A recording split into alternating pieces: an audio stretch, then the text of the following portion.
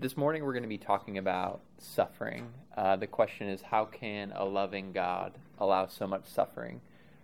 This is a difficult topic. Getting ready for this week was difficult. Not always the happiest topic to think about.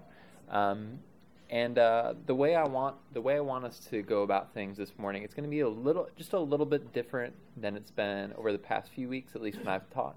I'm not going to be using a PowerPoint because the flow of this talk I don't think suited a PowerPoint really well. And I want to make sure there's time at the end for some discussion, for some Q&A, because a topic like suffering isn't something that can just be dealt with in a lecture classroom kind of setting, right?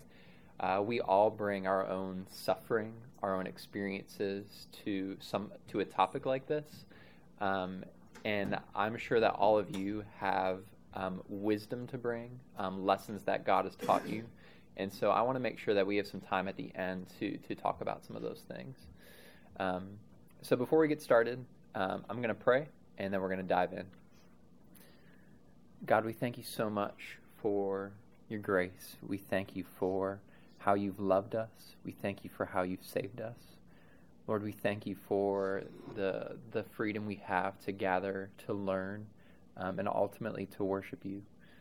Lord, I pray that you would help us to grapple with suffering over the next 45 minutes. I pray, Lord, that for those who are hurting in here, that they would be comforted. And Lord, for those who aren't suffering right now in this particular moment, that you would prepare us for times when suffering will come. Lord, we trust you. We know that you are good. I pray that you would root us deeply into your word this morning. We pray this in Jesus' name. Amen. So I want to start off with a question, like I often do. So our topic is, how can a loving God allow so much suffering? Has anyone ever been asked this question before? Yeah. What are some? How have you responded to a question like that in the past, or what would you say to someone who's looking at God and saying God is either not real or he's not good because they're suffering? What would you say to somebody who posed that question to you? Isn't that what we're paying money to you to answer? Yep. There's actually no money. Yeah, no money. The first thing I think about, but people may not understand, is we live in a fallen world. Yeah. Right from the start, there's sin. Yeah. So if you have a concept of that or have some Yeah. sort of belief system, Yeah. you might be able to, have some ground to go on with. Right. Yeah.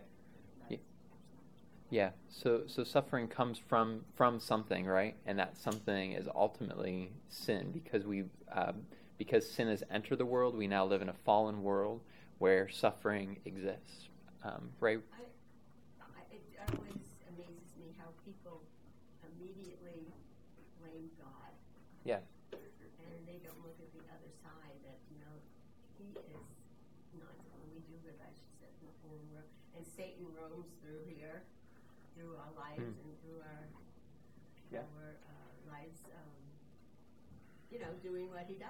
Yeah. So, The Bible teaches us that, right? The prince of the power of the air, he's ruling over this world right now. And so while God is still in control over all things, we know that there is an enemy who's trying to bring havoc to the world that we live in. So it's a good point. Any other thoughts? Yes, Elizabeth. I think you can't give a short answer. You have to kind of go to Genesis and then to Romans. Yeah.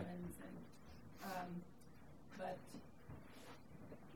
the questions sometimes is, well, a little child who, why does God allow that? Who's Yeah. maybe, raped or Yeah. killed. Yeah. Why doesn't God step in? Yeah. That's our question. Yeah, that's a really tough question. So the topic of suffering and God is, we're not the first people to ask the question of why this exists. You can find book upon book, writing upon writing for hundreds and hundreds of years, trying to answer the question, how does something like suffering exist in a world where God is sovereign, where God is real, where God is good, and where God gives free will to those of us who inhabit his earth? So we're not going to be able to answer every single question today. And I want to take a particular angle to this question today because I think it's a good entry point for a conversation about suffering and God. So I kind of thought about suffering in two ways. One way being like a micro level of suffering, another one being a macro level. And when I say that, what I mean is when we think of macro suffering, we think of suffering that's kind of out there that happens in the world, right? So think of something like the Holocaust, this unjust act that's happening out there that we don't personally have any, it's not affecting us personally, but it's evil, it's suffering that has affected people. We think about things like natural disasters, about sickness, things that are out there that happen, that people will often look to say, if God is good, then how can something like the Holocaust happen? So that's one way to look at it. So that's the macro level. We're not gonna talk as much about that today, although I have a few thoughts to address that. I'm going to talk a little bit more about suffering on a micro level, on an individual level, suffering that you and I might face, or suffering that our coworkers or our friends might face. And the reason I want to kind of approach it from that angle is because as individuals, especially as people that have grown up, that are in the church, often when we see people who begin doubting God and leaving the faith, it's not so much because of philosophical arguments against God's goodness. Often it's a personal experience, something difficult that happened in their life, and that experience triggers doubt that leads to perhaps a walking away from the church, a walking away from the faith. And then we use kind of those macro things to then, as justification, well, look at all these other things that happen too. And I think it can be similar for those who wouldn't call themselves believers. Looking at something that happened in their own life that triggers a frustration or an anger or a disbelief in God. And so I really want to approach suffering from that level because I think that's where we're all beginning. I think approaching it from that level is going to help us engage in conversation with those around us who are going through suffering. And I really hope that this time is an encouragement to us. Because like I said, right now we're either suffering. Some of us might be suffering. Others of us might be preparing for some kind of suffering. And so I want us to go through this talk and come out encouraged with a deeper faith in who God is, His goodness, and the hope that we have in the midst of suffering. All right. Any questions before we get started? Awesome. Okay, so the lens I want to approach this through is through John 11. So we've been preaching through John. John 11 was our Easter Sunday passage when we saw Jesus raise Lazarus from the dead. The reason I want to approach it from this level is because we see Jesus in the midst of suffering. So if you have your Bible, feel free to open through John 11. I'm going to talk through the story a little bit, offer some commentary throughout, and then we're going to hit some points at the end, some takeaway points, and then I want to open it up for some conversation if we have time. Also, one other thing, the book we've been going through, Confronting Christianity. If you don't own the book, this chapter in the book about suffering, I think, is worth the price of the whole book. As I was doing some work last night, I said to Kelsey, I wish I could just sit up here and read the chapter to you, because it was such a good, encouraging chapter. So, Confronting Christianity, if you don't own the book, I would highly recommend buying it just for chapter 11 of the book about suffering. So, Jesus in John 11. Jesus has been traveling with his disciples. We see the scene kind of comes up and we find out that one of his good friends, Lazarus, is sick. He's ill. Jesus loves him. He's close to Lazarus and Lazarus' sisters, Mary and Martha. So Jesus is in a town a few days away. Martha is worried about Lazarus. He's sick. He's ill. It looks like he might die. So she sends a messenger to Jesus to let him know Lazarus is ill. Now Jesus, we've seen Jesus who heals, right? He takes care of people. He's been healing the blind, healing the lame, healing the sick. Rather than immediately leaving to come to Lazarus at that point in time, we see John say something like, Jesus hears that Lazarus is sick, so he stays where he is for 2 more days. That seems odd, right? Jesus, who has the power not only to heal, but he even has the power to heal from a distance. So if you remember in John 4, Jesus healed a man's son from like miles and miles away. So we recognize Jesus, being the Son of God, has the power to heal his friend Lazarus. But he decides to stick where he is and stay there for a few days. Now, it's an interesting thing to think about because imagine Martha in a situation like this. We can probably put ourselves in her shoes. She calls for Jesus. She knows that Jesus can help, and yet he doesn't come. Have we ever felt that before in the midst of difficulty or suffering, where we call out for Jesus, but yet it seems like he doesn't come? He waits. We've probably experienced that from time to time. We're praying. We're doing everything we can to put our trust in him, put our hope in him, to crying out and calling out to him. But it seems like he's not there. It seems like he's waiting. We have to recognize that that's often one of the difficult parts of suffering, right? It's when we send for Jesus and he doesn't come. It's when he doesn't heal. He doesn't make things better. He doesn't fix it. Or so it seems that way. C.S. Lewis, if you've read any of his books, you'll know that at one point he was married a little bit later, and a few years after that, his wife passed away. And he writes about this and the grief that he went through after his wife passed away. And he says something that I thought that really hit home with me. He says this: "Not that I am, I think, in much danger of ceasing to believe in God. The real danger is of coming to believe such dreadful things about him. The conclusion I dread is not, so there's no God after all, but, so this is what God's really like." C.S. Lewis is saying that in the midst of suffering, in the midst of the loss of his wife, he's not fearing a disbelief in God himself. He's fearing a belief that God is not good, that he doesn't care about our suffering. And this is where being a Christian can actually add a layer to our suffering, right? It's one thing, we know no matter who you are, whether you're a believer or not a believer, suffering is difficult, it's painful. But the extra layer we have as followers of Christ is that we believe that God is actually sovereign over these things. We believe that he is good, that he cares about us. And when we go through something like hurt and suffering, it seems like there's a God out there who can do something, and yet he's not doing anything about it. That's what we have to reckon with. Has anyone ever felt that way before in the midst of your suffering? Yeah. It can be a difficult, very difficult thing, and a very hopeless thing, and a very lonely thing at times. Well, let's get back to our story with Lazarus. So Jesus does end up coming to see Mary and Martha. By that time, Lazarus is in the tomb. He's been in the tomb for 4 days, so he is dead. He is absolutely dead.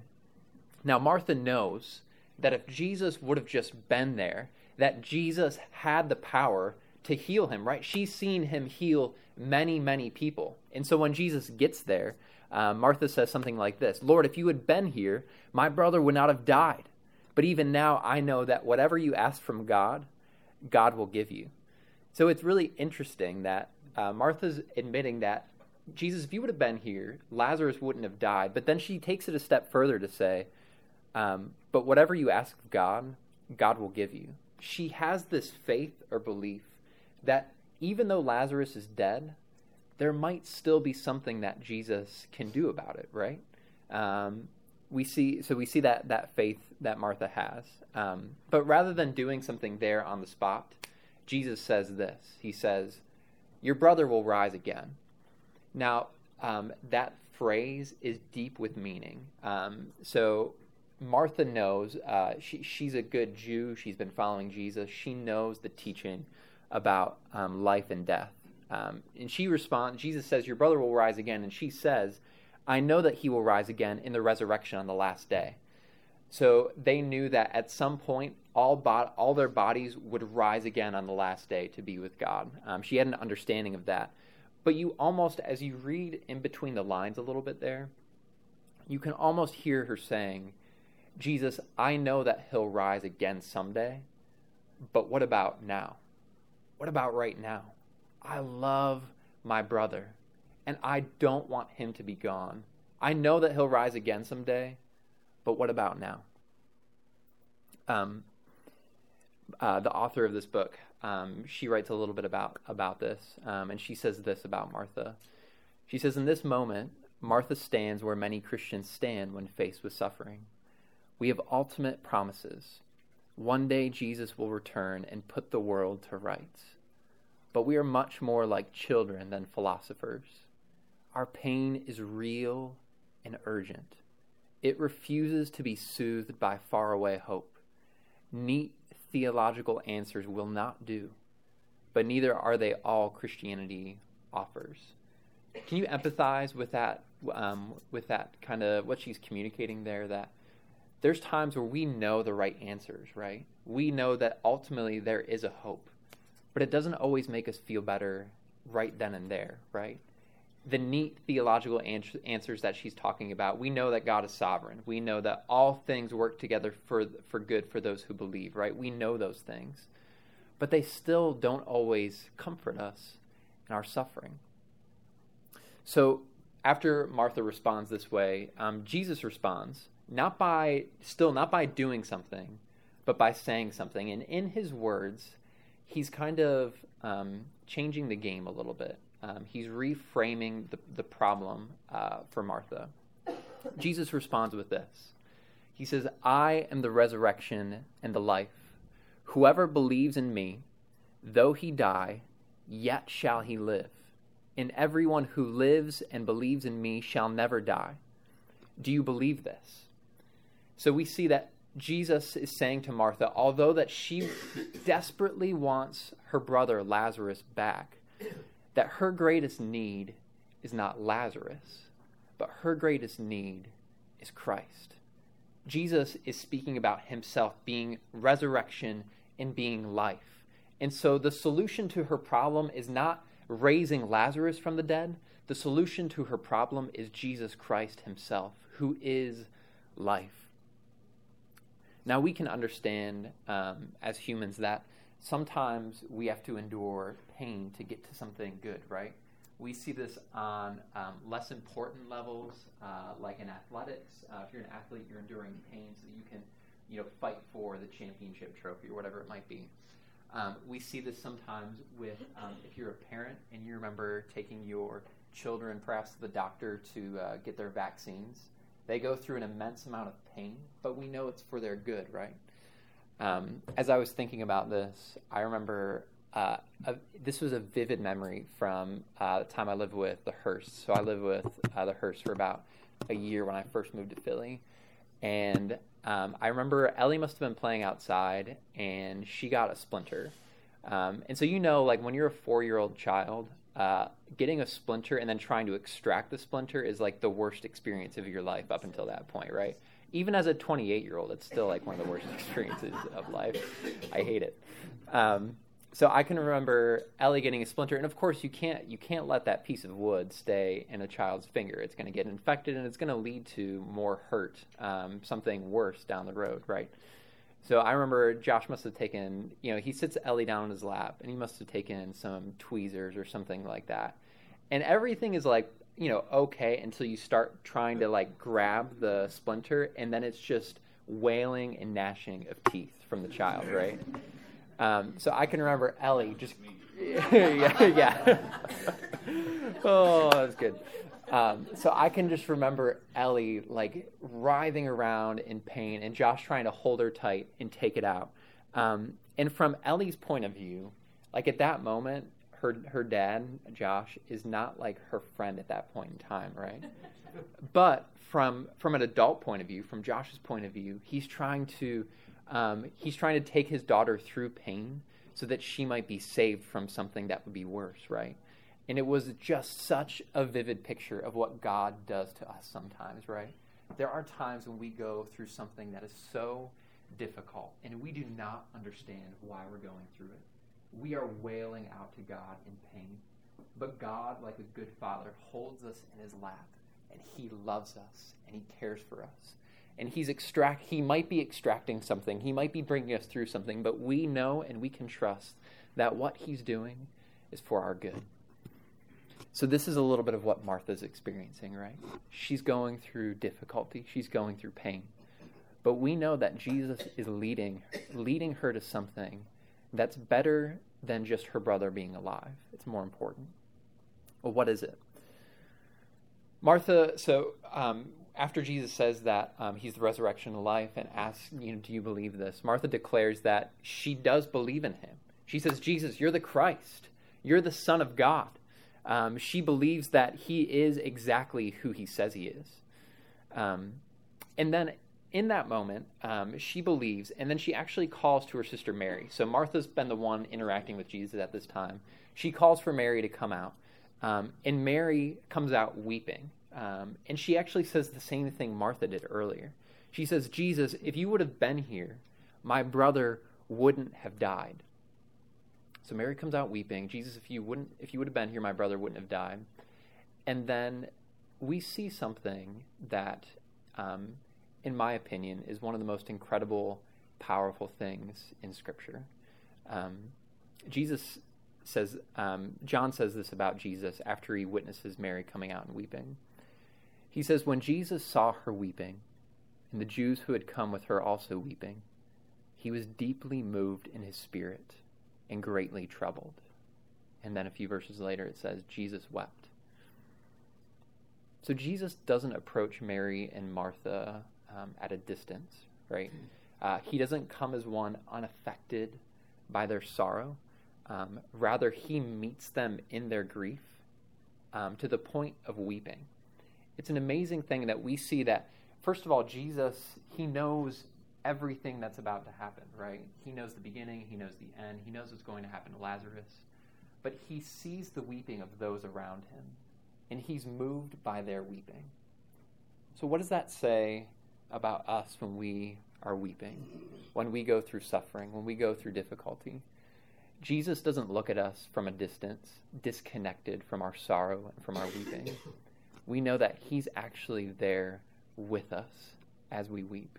He hurts with us. He feels with us. Jesus, he's a savior. When we think about suffering and we think about sin, this death that Adam's sin brought into the world, it brought sin and it brought sorrow, right? So sin is what separates us from God. We've got a problem there, but it also brings sorrow. Our emotions connected to it. We're now under the curse, and we struggle, we wrestle through it. Jesus comes to save from both of those things. So in Isaiah 53, it's one of the prophecies from the Old Testament. Isaiah says this about Jesus. He says, surely he has borne our griefs and carried our sorrows. He was pierced for our transgressions. He was crushed for our iniquities. Upon him was the chastisement that brought us peace, and with his wounds we are healed. So Jesus both rescues us from our sin, but he also carries our sorrows. He feels our grief with us. I'm going to read a little bit of a lengthy quote. I don't normally like reading lots of quotes, but so many of these quotes were so good that I had to share them with you. So after thinking about Isaiah 53, the author of our book, Rebecca McLaughlin, says this. She says, in this prophecy, grief, suffering, and sickness are rolled up together with sin and guilt and loaded onto the Messiah's back. And when Jesus comes, he carries that load. He bears the moral weight of guilt and sin in our place, but he also bears the heartbreak of our suffering. Jesus holds us close as we lament. He weeps with us as we weep. He knows the end of the story when he'll wipe away every tear from our eyes, but this does not stop him from cleaving to us in our pain. In fact, pain is a place of special intimacy with him. And we see this in our own lives. We can laugh with anyone, but we cry with those closest to us. And the bond is strongest when their suffering connects with ours. We recognize that, right? When we connect with someone who's gone through the same thing as us, who's suffered through similar things, or who's suffering through the same thing, the bond we have with them is a special kind of bond. In Jesus, we find the one person who knows all our heartache and all our pain.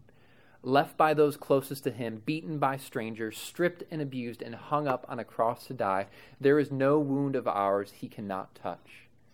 Jesus knows his resurrection is coming, and yet he cries out in his distress. Jesus knows the end of Mary and Martha and Lazarus' story, and yet he weeps.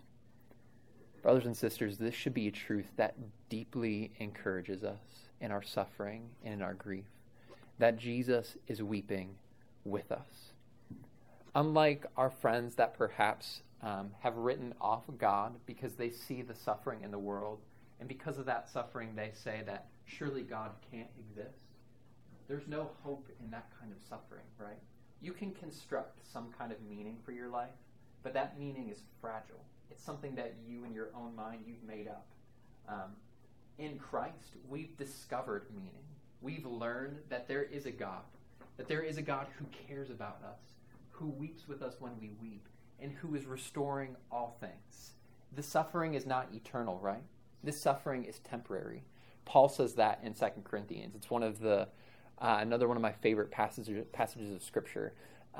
He talks about our light momentary affliction. And when you hear that, at first it's insulting, right?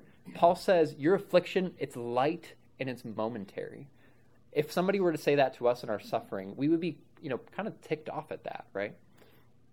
But Paul says the light momentary affliction, it has meaning because it's accomplishing an eternal weight of glory that will be revealed in the last day.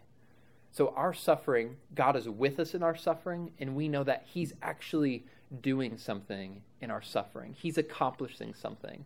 We have a hope that our friends who don't believe in Christ, a hope that they don't have. All right, I'm getting a little off the trail here. So Jesus is weeping. But of course we know that's not the end of the story, right? If all we saw was weeping, but no restoration, no rescuing, no new creation, the story wouldn't be a good story, right? It would be a nice story, but it wouldn't be a good story. So we see that after Jesus weeps, he goes into Lazarus' tomb, right? He says, Lazarus, come out. And Lazarus rises from the dead. And it begs the question, if Jesus knew that he would raise Lazarus from the dead, why did he wait, right? Why did he weep? Why did he wait? Why did he do all these things? And I think this is a really helpful way of putting it. The author of the book says this. The space between Lazarus' death and Jesus calling him out of the tomb is the space in which Martha sees Jesus for who he really is, her very life. So Jesus is not a means to an end for Martha. He's not merely the one who's going to get her brother out of the grave. He tells her and shows her that he's the end, right? That he is life, that he is what she's looking for. That while there is some hope in his power to raise Lazarus from the dead, the true lasting hope is in him, who will never be defeated by death. We know, of course, Jesus goes on to die and then to rise again and to stay alive. Lazarus, he dies and he stays dead. Jesus, he dies, comes back to life, and stays alive. He is the true hope for Martha and Mary in their suffering. And I think it's important to see that suffering for Martha is something, we don't know Martha super well in the Scriptures, but we can see this interaction with Jesus as an entry point into a relationship with him, right? So we come to Jesus in different ways. And often one of the ways we come to Jesus is through our suffering. It's when we've lost all hope in anything else that this life has to offer, and we recognize that the only hope we have is in Christ. And that's why we're talking about this topic in this class. Is that we actually think that as we suffer, it's a strong, compelling reason to believe in Jesus. Although God is good and there's difficult questions surrounding that, we know that we have a good Savior, and we have a reason to believe. There's a compelling reason for me to say, you should believe in Jesus Christ, because here's what he offers in the face of adversity and in the face of suffering. It's a big reason why this question comes up in this topic. We meet God in a special way in our suffering that we don't experience in times of joy. So, I don't know if anyone's been through a situation like that. I know I have, where we want to go through times of joy, right? Even as believers, we are joyful people. But sometimes we experience God in a different way in our suffering that we might not have experienced in our joy. Sometimes things are stripped away from us, and we recognize that there's nothing in and of ourselves that can offer us any hope. Sometimes loved ones are stripped away from us, and we recognize that our hope ultimately can't be in those around us. Ultimately, our hope is in Christ himself. And sometimes it takes the difficult things, like we were talking about, the splinter being taken out, to recognize that. So I just want to go through a couple kind of summary thoughts, and then I want to open it up for some questions and some discussion. And I'm not going to go through, I'm going to kind of pick the best here. So like we said, God is with us in our suffering, right? Just as Jesus wept with Mary and Martha, he weeps with us in our pain. For those of you that are going through difficulty right now, that are going through suffering, my prayer is that you would feel this, that Jesus is weeping with you in your suffering. Sometimes things don't feel better, and we don't have the promise of everything being completely resolved here on earth, right? We may go through life and go through pain, and we may not see the reason that God had for it. But we do trust that God is good, that he is accomplishing something, and that he weeps with us, that he feels that pain with us in our suffering. We know that God knows what we need for our good. So just like we said, just like a father taking a splinter out of his child's finger, God cares for us by bringing us through suffering. And the trajectory of that suffering is ultimately for our good, right? And ultimately for his glory. And ultimately, suffering leads us to Christ. So there's a lot of, like I said, this leaves a lot of questions unanswered, right? There's questions about, how does this thing happen? How did evil get into the world as it is? How do we reconcile all these things? And we have to admit that there is some mystery here. That I cannot offer you a smoking gun answer for every single question about God and suffering. It just doesn't exist. We know certain principles about God, but there's an element of mystery here that God has yet to reveal to us. That God is yet to reveal that to us. But we're left with a hope in Christ similar to that of Peter's. I think Brian, in the sermon, he actually quoted it last week. But one of my favorite parts of Scripture is when the disciples are faced with something difficult, and suddenly we see all these hundreds of people that were following Jesus. They start walking away from Jesus, and Jesus turns to the 12 and says, "Will you also leave me?" And Peter says to him, "Jesus, where else can we go? You have the words of life." And I think God calls us to a similar posture, and that is, we may not understand everything. We may not be able to put every single puzzle piece together. But the question at the end of the day is, where else can we go? Jesus and Jesus alone has the eternal words of life. And we trust that what he's done on the cross is setting the course of the world to make all things right, to a day when suffering will no longer exist. We read a little bit that he'll wipe away every tear that we have. That's the trajectory that Jesus has set us on. And we've suffered now, and we will continue to suffer until that day. But we know that Jesus is making all things new. There will be a day when suffering is no more. And one other really important point to remember in this is not only does Jesus weep with us in our suffering. But as we look at the scriptures, we see that God is not one unaffected by pain and by suffering, right? And we see that at the cross. At the cross, which was God's plan from the beginning. The cross was not plan B. The suffering of Christ, that was God's plan from the beginning of time. And we see that God himself subjects himself to suffering so that he can rescue us from our suffering. So God is not one who looks at our suffering from a distance and doesn't know what it's like. We have a God that is weeping with us in our suffering and who has experienced pain and suffering just like we do, and in a much greater way. He's taken the whole sin of the whole world on his shoulders, and he's experienced suffering in that way. So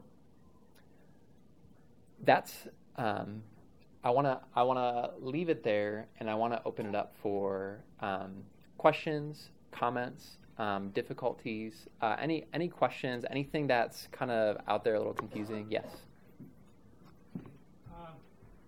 As you know, it's been since summer 2000 I lost my dad. I went through as a Christian, I went through an enormous amount of pain, inward pain. But I never questioned God. But the thing that bothered me the most is, as much as I loved my wife, she was who's that lady in the Bible who was doing all the work in the kitchen? Wow. Martha. The sister Martha was in the kitchen doing all the work. That was my wife. We'd have Bible studies. She prepared food, and she was always doing for the church. But I never heard her speak about Christ. I never heard her witness. So the thing that haunts me, and it's been haunting me practically my whole life, what if she wasn't saved? There's lots of people in the church that are not saved because the Bible says that they're with us. Yeah. And in the end, God will weed them out. Yeah. So what do you say to somebody who's worried about their loved ones and they don't know that they're saved? What do you say to them? Yeah. So there's, I'll open it up for other thoughts, but I think one really important point there is God knows, all of us in this room, I don't know, I can't say for certain if any of you are believers, right? And we trust that God and God alone knows the hearts of people. That's a question that I wish there was an answer to say, I'm going to say this and it's going to make someone feel immediately better about that situation. I think obviously in your case there's hope because you saw the way she served. And Martha, if we compare someone to Martha was certainly a follower of Jesus Christ. We see that in the way that she served. So I think there's hope there. But we trust that God and God alone knows the heart. And we see that the way people come to Christ may not be one that's loud and super out front and on stage for everyone to hear. But we see that even a thief on the cross who had lived his whole life contrary to God, who recognized his need for a Savior, even that thief would be with Christ in paradise. So I think there's some hope there. But it's a difficult thing, and one that I don't know that there's a like we said, that silver bullet, that magic bullet that heals and clears up all kind of confusion there. Tom. The biggest challenge to anyone witnessing to my wife, one of the things anyway, her parents were Jewish. So I think somebody said to her one time, well, if they don't believe in Christ, they won't live in eternity. And that really upsets her. So what do you say to someone that their loved ones aren't believers? It's a stumbling block. It really is. Yeah. It's like, that's my parents. How could they? It's difficult. Yeah. Yeah. I've had this conversation a few times at work with some people. They look at we look at people that we love, and we all have people that we love that don't know Christ. And we know what the Bible teaches about Christ and eternity. And we believe that God is good, but that he's also just, and that it's through Christ and Christ alone that those come to Jesus. I mean, Tom, I wish I had a good answer for you. There is no answer. It's just a stumbling block. Yeah. Because most people say, Karen always says to me, like, oh, this, it doesn't matter what they believe. They're good people. They do this, they do that. And, we know biblically that's not right, but people see people that are living life that are, against God's words and commandments, and because they do good deeds, well, that makes them a good person. Yeah. So it's a very frustrating Yeah. thing. Yeah. And one thing, that is frustrating. I'm going to walk back one thing I just said. It's not. I think there's the good answer, or the right answer is God is just and good in what he does. It may not sound good, but we trust that that's the truth of the Bible. Jonathan?